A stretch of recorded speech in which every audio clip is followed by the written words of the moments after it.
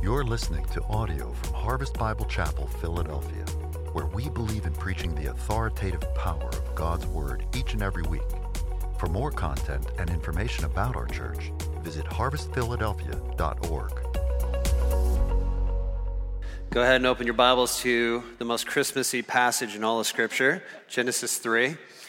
As we continue in our series, 'Tis the Season, and we've been discussing a topic that I think for us can turn the most wonderful time of the year into the most contentious time of the year, this thing called conflict. And I was reminded of a story this last week of a couple who had been married for 60 years. They lived their life in a very simple way. They shared everything. They had no secrets, except when they got married, the wife had this shoebox, and she put it in her closet, and she asked her husband to never look inside and never ask any questions. And so, of course, he agreed because he loved his wife so much. As years went by, he forgot about the shoebox. He didn't think anything of it until his wife became ill, and he began putting together all of her affairs. He saw the shoebox, and he grabbed it. He took it to the hospital, and he asked his wife, "May I have permission to open the shoebox?" She said yes, and as he opened it up, he saw a few things. First of all, he saw 2 crocheted dolls, and then he saw a wad of cash worth $95,000. Now, the first question was, "Honey, what's with all these two crocheted dolls?" And she said, "Well, when we first got married, I asked my mom how to handle conflict, and she said, 'Honey, always deal with conflict right away. Never let it fester, never let it grow. Reconcile as fast as you can. But if you can't, knit a crochet doll.'" I don't know is that what you do with crochet? Do you knit it? You crochet? Literally shows you, I'm just telling the story, communicating facts, not speaking from personal experience, obviously. So crochet a doll. And he was overwhelmed because he's holding these 2 dolls in his hands and thinking to himself, wow, over 60 years of marriage, this is all the conflict we had was 2 dolls. He was so overwhelmed. He started to tear up and he started, "I love you so much, honey." And then he looked at the wad of cash and he asked, "Well, what's the wad of cash?" And he said, "Well, every time I'd crochet a doll, I'd take it to the flea market and sell it for $5.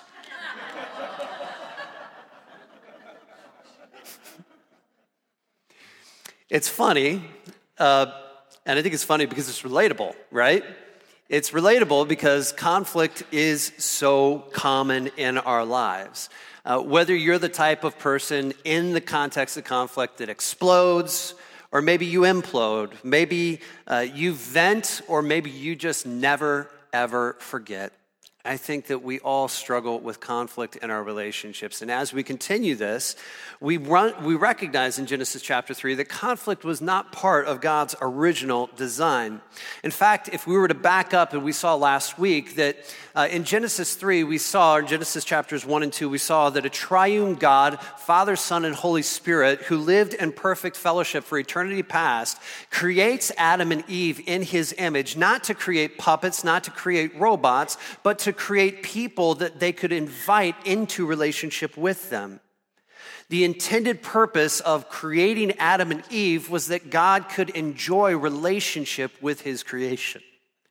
But of course, we also saw last week in Genesis chapter 3 that there was an enemy.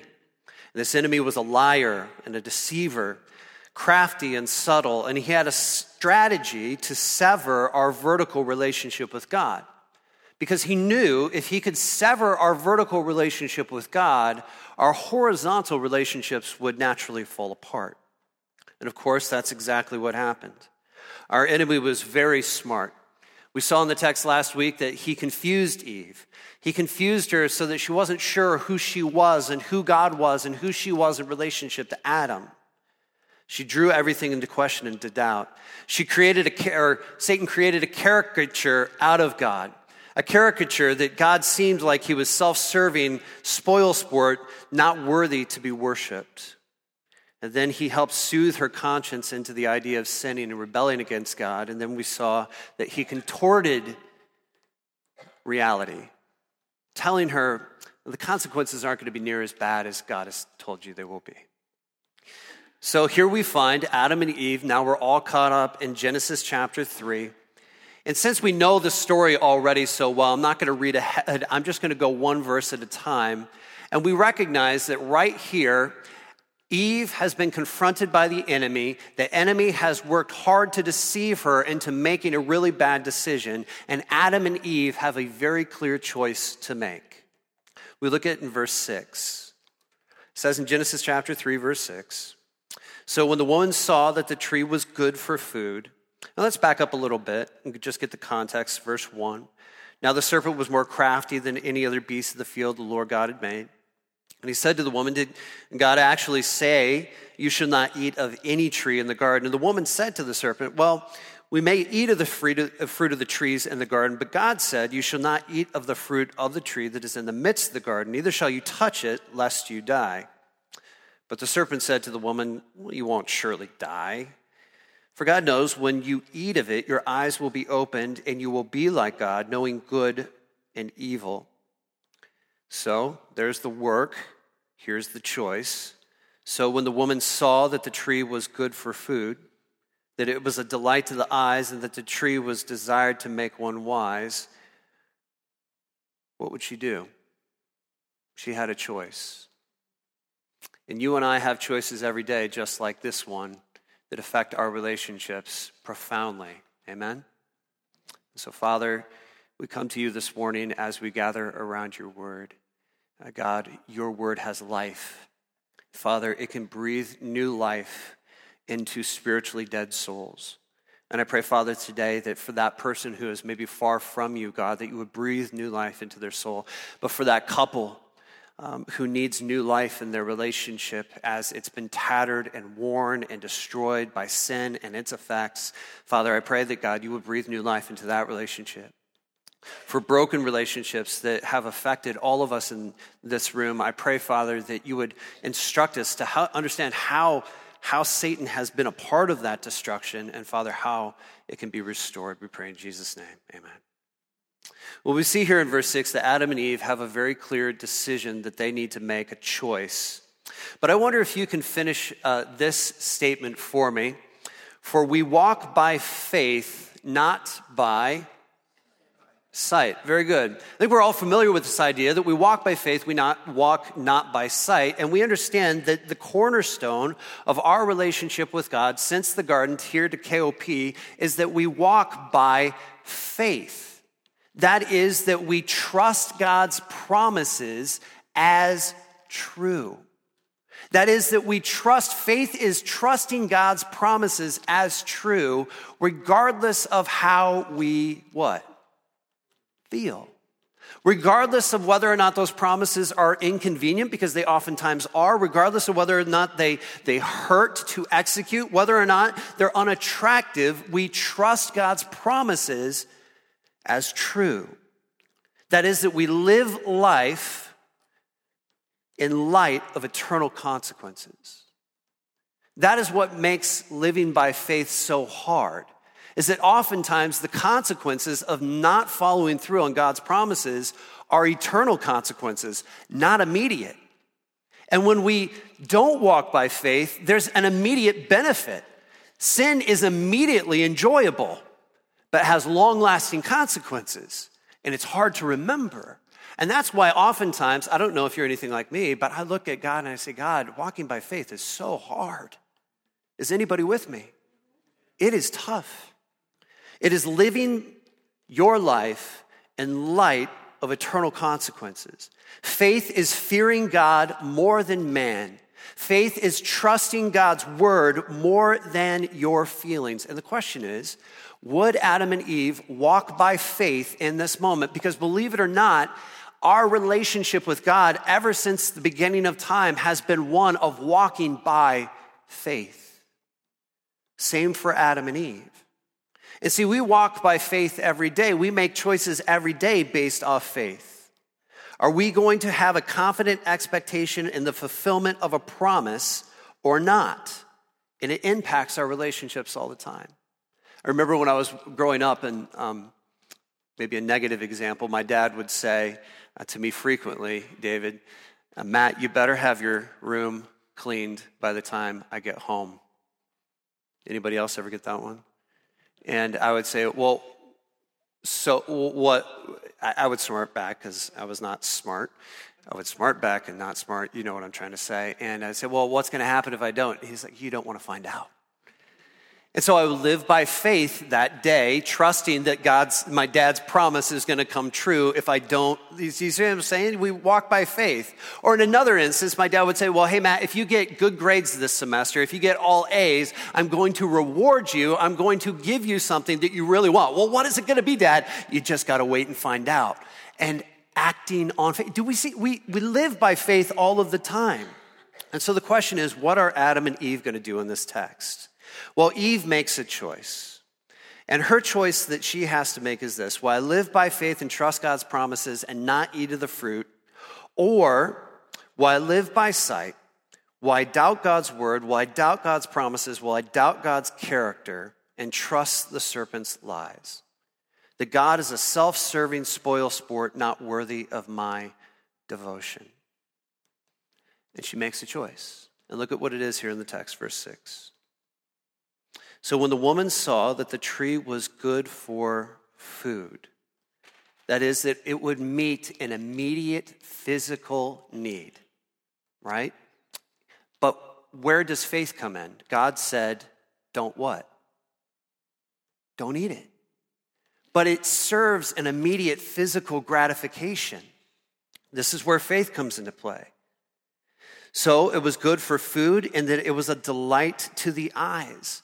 Not that there was anything wrong with the fruit necessarily, but the more she looked at it, the more she wanted it, the more she wanted it, the more she lusted after it, and she had to have it to the point at which she was willing to disobey God to get it. Anytime you look at a good thing that God has created for you, but know that to get it, you have to violate God's commands, that is where you cease to live by faith. Are we tracking? Okay. So when the woman saw that it was good for food, and it was a delight to the eyes, and that the tree was to be desired to make one wise. You see, that the temptation of the fruit wasn't so much how attractive it was or how good it tasted, but what it promised them. To make them wise, that they would know good from evil, and not just academically. But here's the lie that Satan didn't tell them about. They would know it. How? Practically, experientially. He didn't tell them, oh, you're going to become evil because you've committed evil. He didn't tell them that. But had they walked by faith and trusted God's promises as true in spite of what was in front of them and what they saw, but instead, no, Eve makes a selfish decision to satisfy the immediate craving of her flesh rather than trusting the long-lasting, long-term, long-game consequences that God has promised. She makes a selfish decision. And let me ask you this. Have you ever made a selfish decision in your life that has hurt a personal relationship you value? Isn't this the seeds of this is the stuff that breaks apart relationships everywhere, amen? That I want this thing now, right? And I'm willing to hurt, I'm willing to betray, I'm willing to break trust in order to get it, and it ends up hurting someone else. Do we see it all the time? All right. Now, where's Adam in the equation? Where is Adam? Is he out gathering food? I'm sure he's out gathering food because he's a dutiful husband, amen? Is he out playing a harp? Because that's clearly what people did back in the garden, right? And that's what we're going to do in all of eternity, right? We're just going to sit around on clouds with wings playing harps, right? Chubby little babies. No? I know he's out frolicking in the garden because that's what God told him to go frolic and play. What's he doing? Look back at the text. Where is he? Verse 6, let's read it together. So when the woman saw that the tree was good for food, and that it was a delight to the eyes, and that the tree was desired to make one wise, she took the fruit and ate. And she also gave some to her husband, who was where? He was with her, right next to her. He ate. See, selfishness is incredibly destructive in relationships, but here's something else that's incredibly destructive. I'm going to demonstrate to you the greatest sin committed in the garden. Are you ready? Dan, you want to back up because I'm going to show you what it is. On the count of 5, I'm going to do it. 4, are you ready? 3, I'm going to show you the greatest sin ever committed. Are you ready? We're in church. You're like, oh yeah, just go ahead and get, like, seriously? Like, 2, are you ready? 1.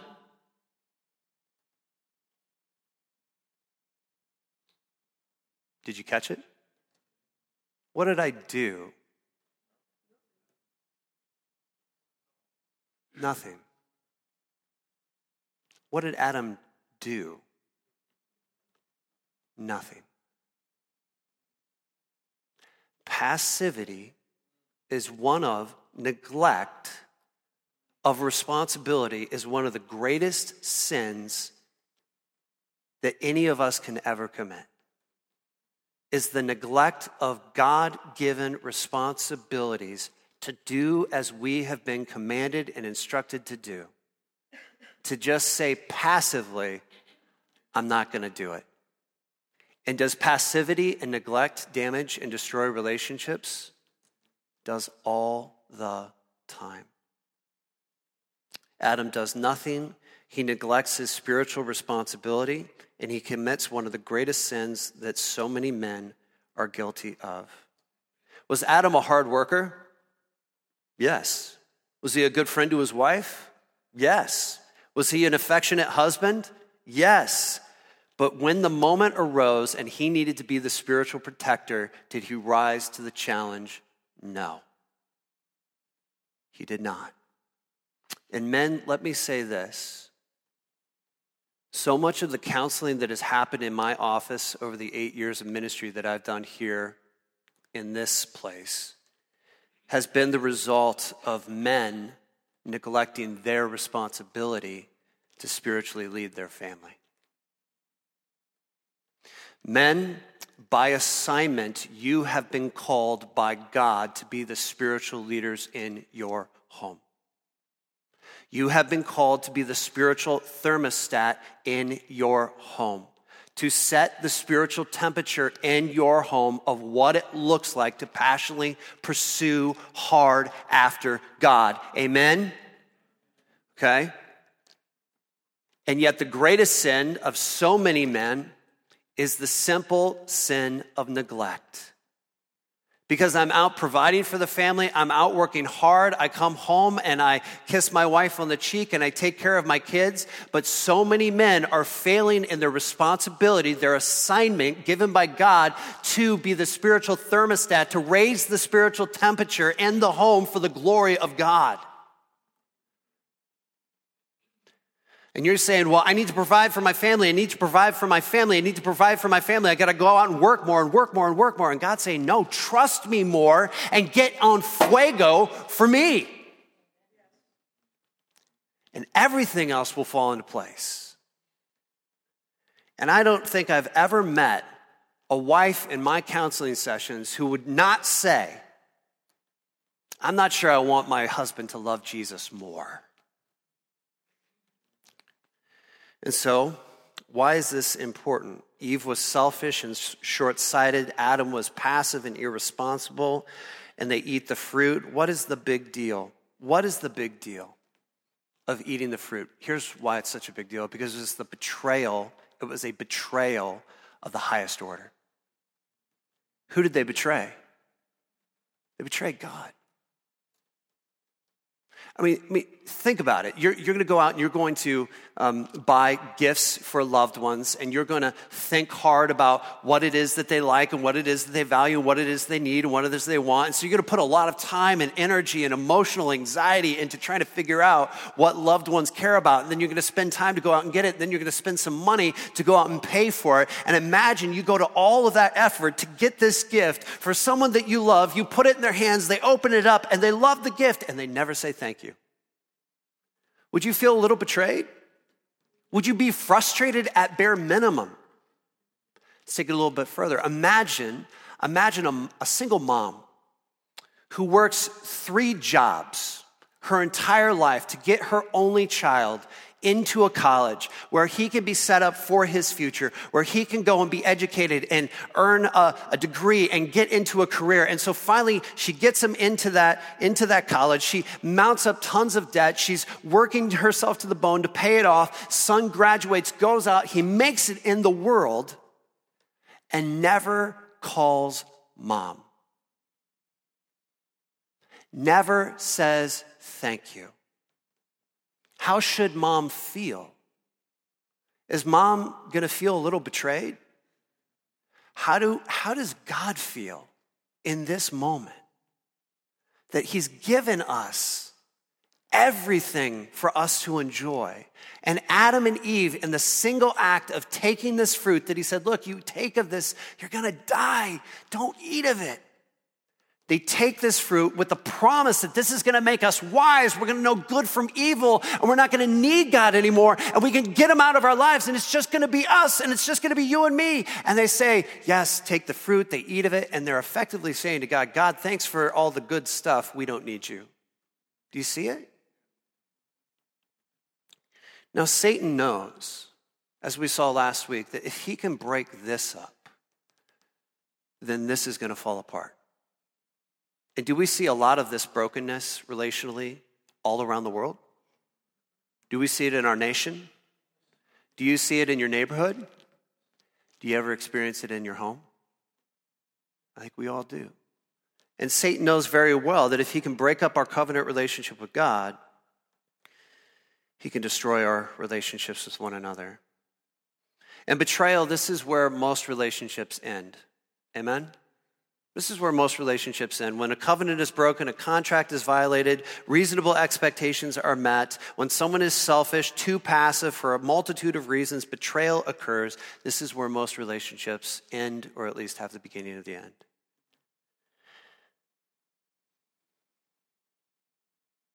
So what happens next? Adam and Eve have severed their relationship with God. They said, we don't want you. What are the consequences? Well, this obviously means that Adam and Eve are free to live as they please, right?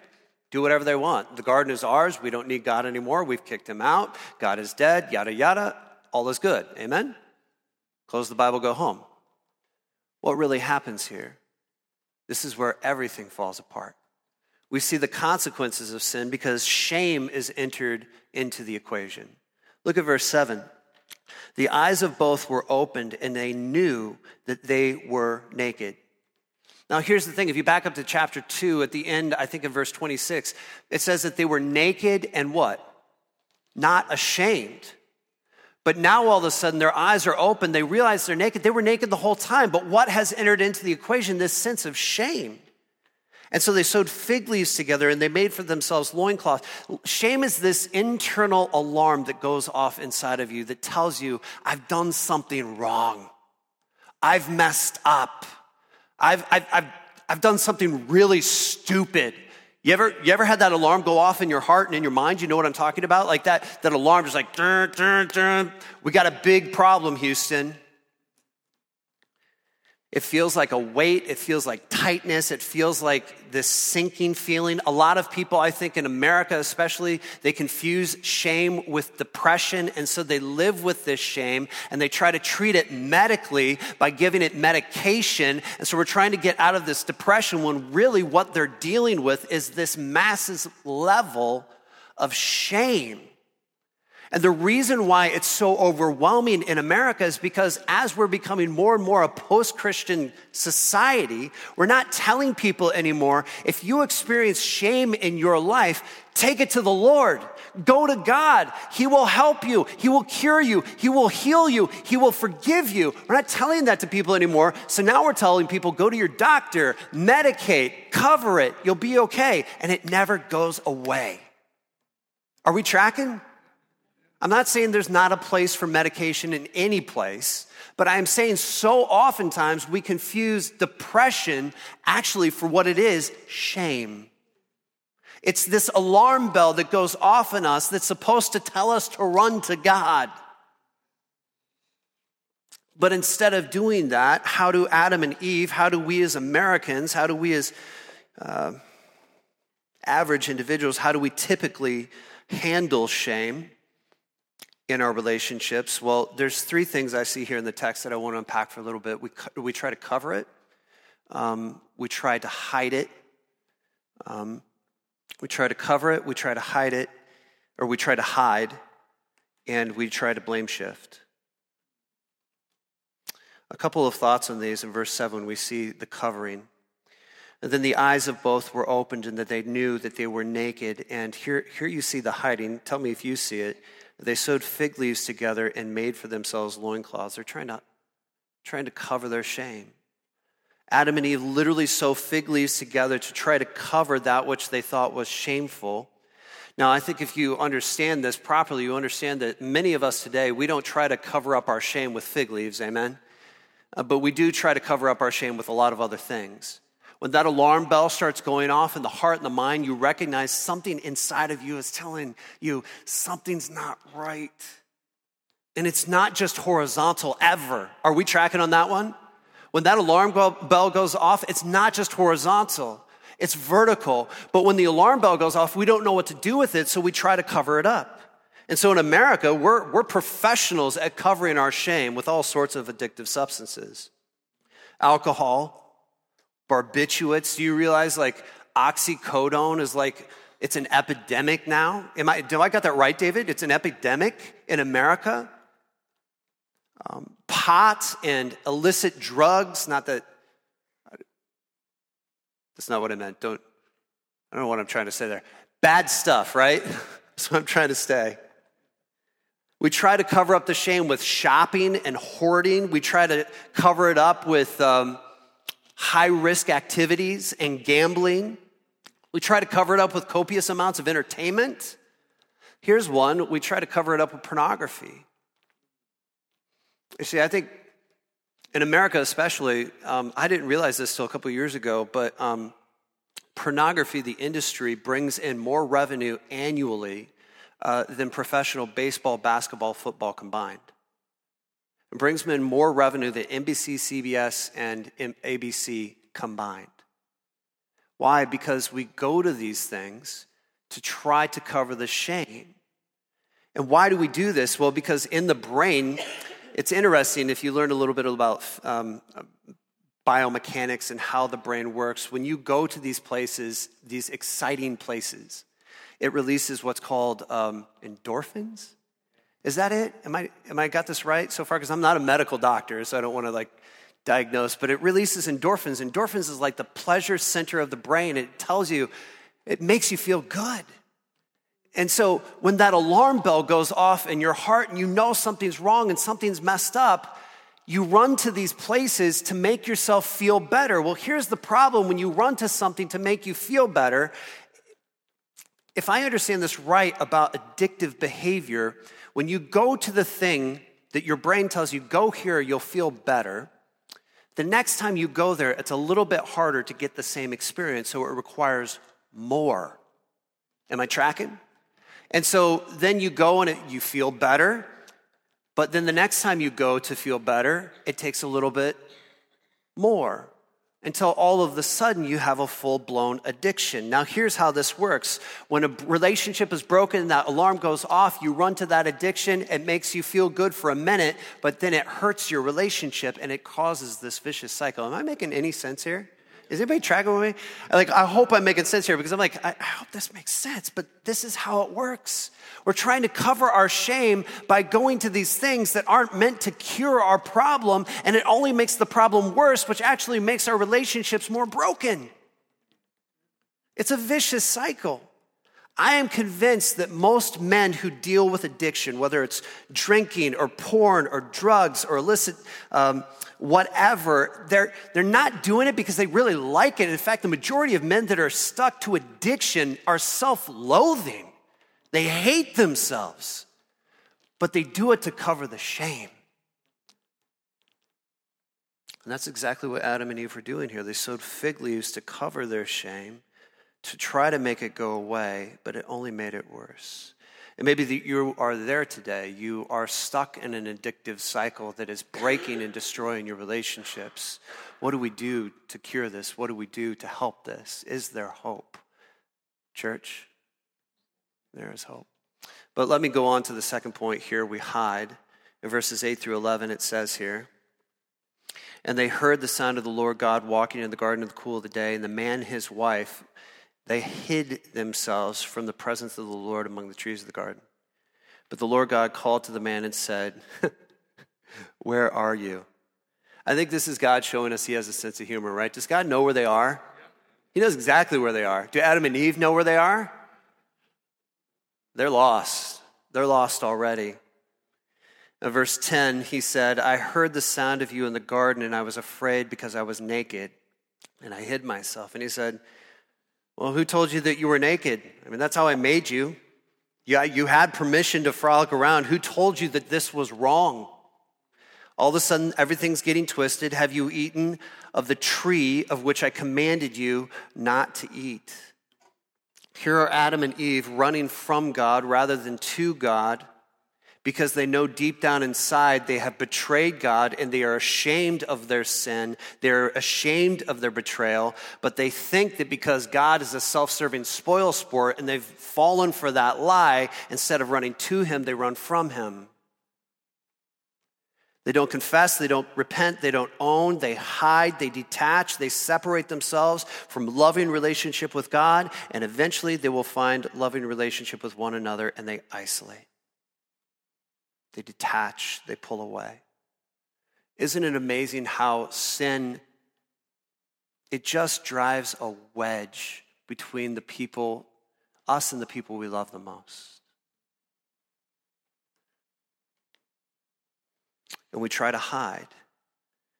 Then I see here in verses 12 and 13, they not only try to hide, but then they start blaming each other. Verse 12, the man said, the woman who you gave to me to be with me, she gave me the fruit of the tree, and I ate. And then the Lord God said to the woman, what is this that you have done? The woman said, the serpent deceived me, and I ate.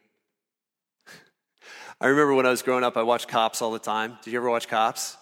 And police officers would show up to a house, and there would be a domestic disturbance, and someone's called the cops, and there's a man and his wife on the front porch yelling and screaming at each other. And what are they doing?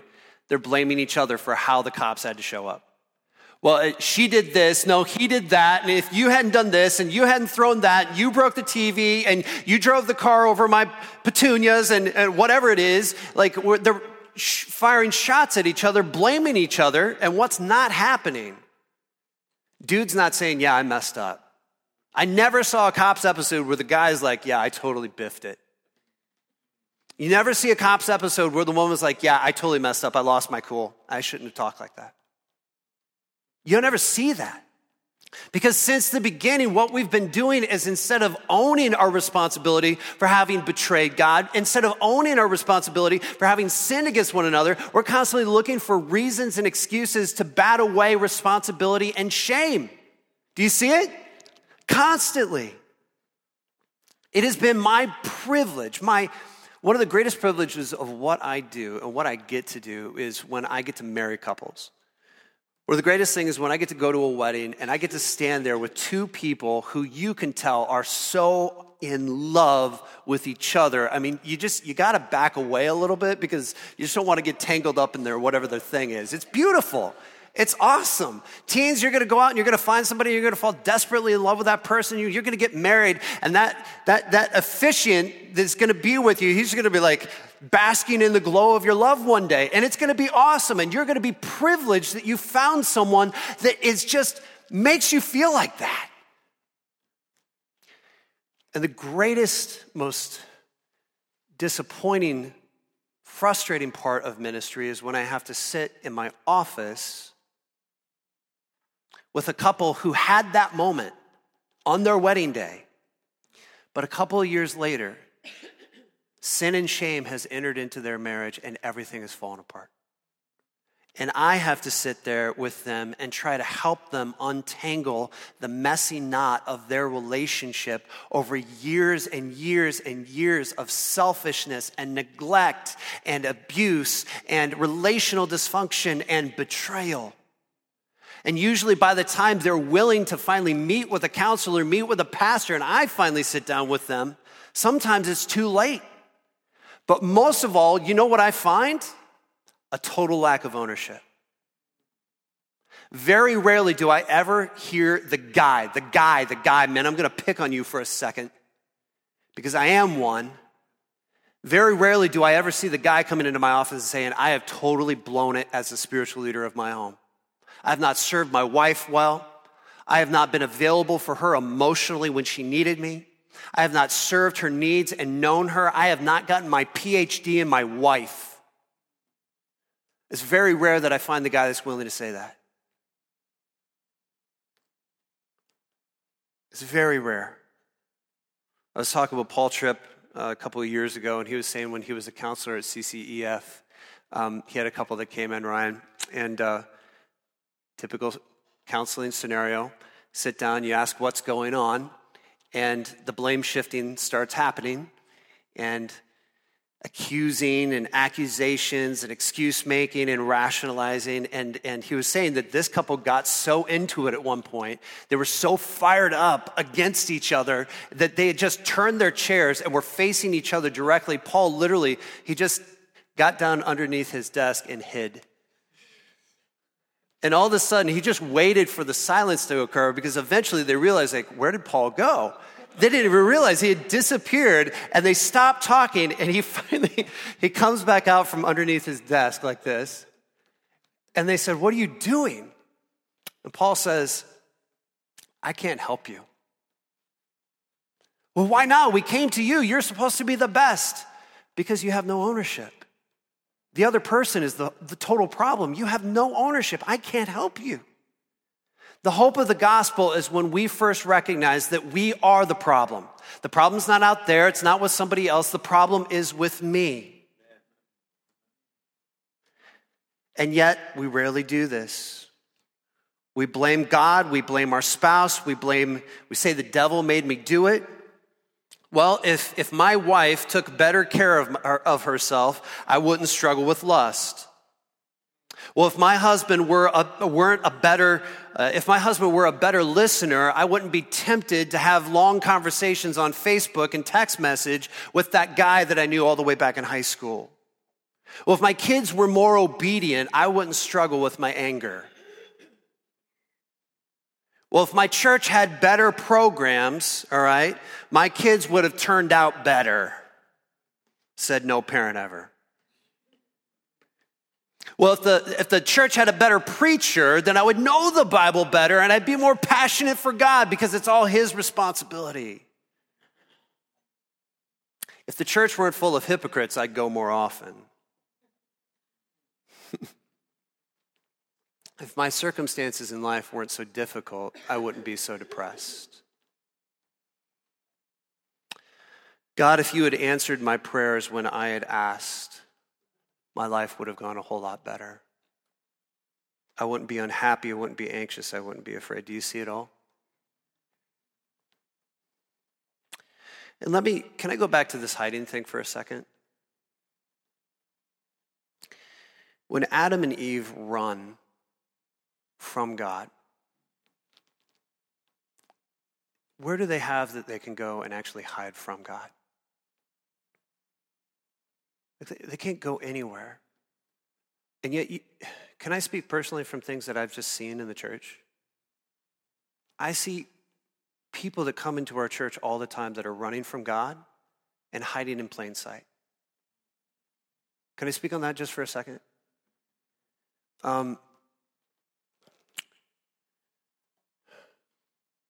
People that come in all the time, this is typically how it works. I'll meet a person who's new in our church, and there's this hyper-friendliness, this hyper-spirituality, this hyper-commitment that, like, Pastor, I'm going to be the guy that is I'm going to get involved in everything. I'm going to do this and I'm going to do that and just plug me in everywhere you want me to go. And it's like overwhelming. And there's this sense of like, I wonder if this guy is like it's typically guys overcompensating for something else that's going on in life. And it's just a gut feeling and it's not always true. But what I've oftentimes found is that a lot of guys who are that hyper spiritual and serious about the Lord are typically hiding something underneath that they don't want me to see. Because if they can cover it up with all their seriousness about God, they're not going to see their sin down below. And they're hiding in plain sight. And they're running from God because somebody at their last church got a glimpse of what was going on and they got scared. And rather than running to the Lord and running to their brothers and finding reconciliation and healing, they decided to run to another group of people who don't really know them and put on more spirituality, put more makeup on to cover up all the mess. Am I tracking? Are you tracking? Does this make any sense? I remember a couple of years ago, I was asked to do some counseling with a couple, and I met with the husband first. And I remember when he came in, he was all smiles, big smile, very gregarious, very easy to get along. I'm like, I really like this guy. It's really easy to get. And he's talking about, oh man, brother, you know, this last week I was sharing Jesus with all these people. I shared Jesus with this guy and shared Jesus with that guy. And it was so amazing just to see, just sharing, because, this world's going to hell in a handbasket. Amen, Pastor? It's going to hell in a handbasket. We got to get out there and, I'll go on, I won't go on, but I just remember thinking to myself, wow, this is like really over the top. His wife comes in for counseling, and you could tell as she walked in to my office, pensive, tearful, scared of her husband, terrified of him. Because all of that intensity that I saw for the Lord translated into anger and abuse for his wife in the home. But trying to overcompensate and hide his sin and his shame by making himself look hyper-spiritual. I just share that to say, I think there's a billion ways in which we tried to hide our sin and our shame in this life, and it just doesn't work. We try to cover it with stuff to make us feel better. We try to run and hide it with pseudo-spirituality, and I see this in the church all the time. I'm fine, and I can see that the person's not fine, and if I tell them they're not fine, they get really ticked off at me. How dare you tell me I'm not fine? I'm totally fine. I'm fine.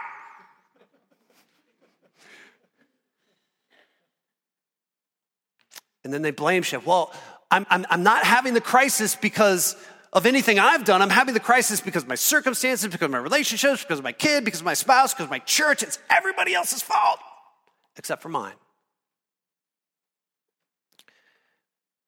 This is how relationships fall apart.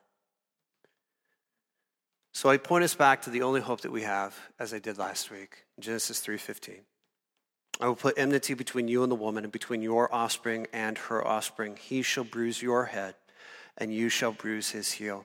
There is the promise, the Christmas promise, that one day, God our Savior, Jesus Christ, the second member of the Trinity, who's always existed in eternity past, was going to come and take on human flesh and become one of us, walk our sod, live in our shoes, live without sin in thought, word, deed, or action for 33 years. And then, as chapter 3, verse 21 shows us, when the Lord God made Adam and Eve for his wife garments of skin and clothed them, that Jesus Christ would literally come and, having lived a perfect life, would be willing to give himself up to a murderous group of people who would literally rip the flesh off of his back so that his righteousness could be applied to ours. Now, I say all that to say this. The only hope that we have, any of us, for the broken relationships in our lives is Jesus Christ. The only hope. You can go all the marital counseling you can want. You can get all the tips on how to raise your children. You can get everything that you could ever want in the self-help books in Barnes & Noble. But at the end of the day, it is this. If this is broken, this will never get fixed. And the hope of Christmas is this, that Jesus Christ came down to fix our relationship with his Father so that he could then also fix the relationship between us. So maybe you're here this morning and you are trying to cover your sin on your own. You're trying to hide and keep your sin hidden from other people. Or maybe you're the type that just refuses to accept responsibility. Know this. You cannot cover your sin, but Jesus can. You cannot hide from Jesus. He will track you down like a bloodhound. And when he does, he's going to love you like you've never been loved before. He will forgive you. He will help you. He will heal you. He will mend you. And let me tell you this, if you're the type that never wants to own or take responsibility, you know, there's a lot of grace for people who own their sin and shame. In the church and before a loving God. But you got to own it. So I wonder how the Lord has been speaking to you this morning. Father, we come before you today, God, and we recognize that we need your help in our broken relationships. So, Father, I pray, God, for everyone here this morning, including myself, Lord, all of us have been tainted with the bitter taste of broken relationships. Father, help us to remember that in it all the advice out there, all the helpful counsel that is out there, apart from Christ, there's never restoration. So, Father, I pray, God, help us to run to him and find our hope in him. In Jesus' name, amen. Thank you for listening to this audio from Harvest Bible Chapel, Philadelphia. For more audio, content, and information about our church, visit harvestphiladelphia.org.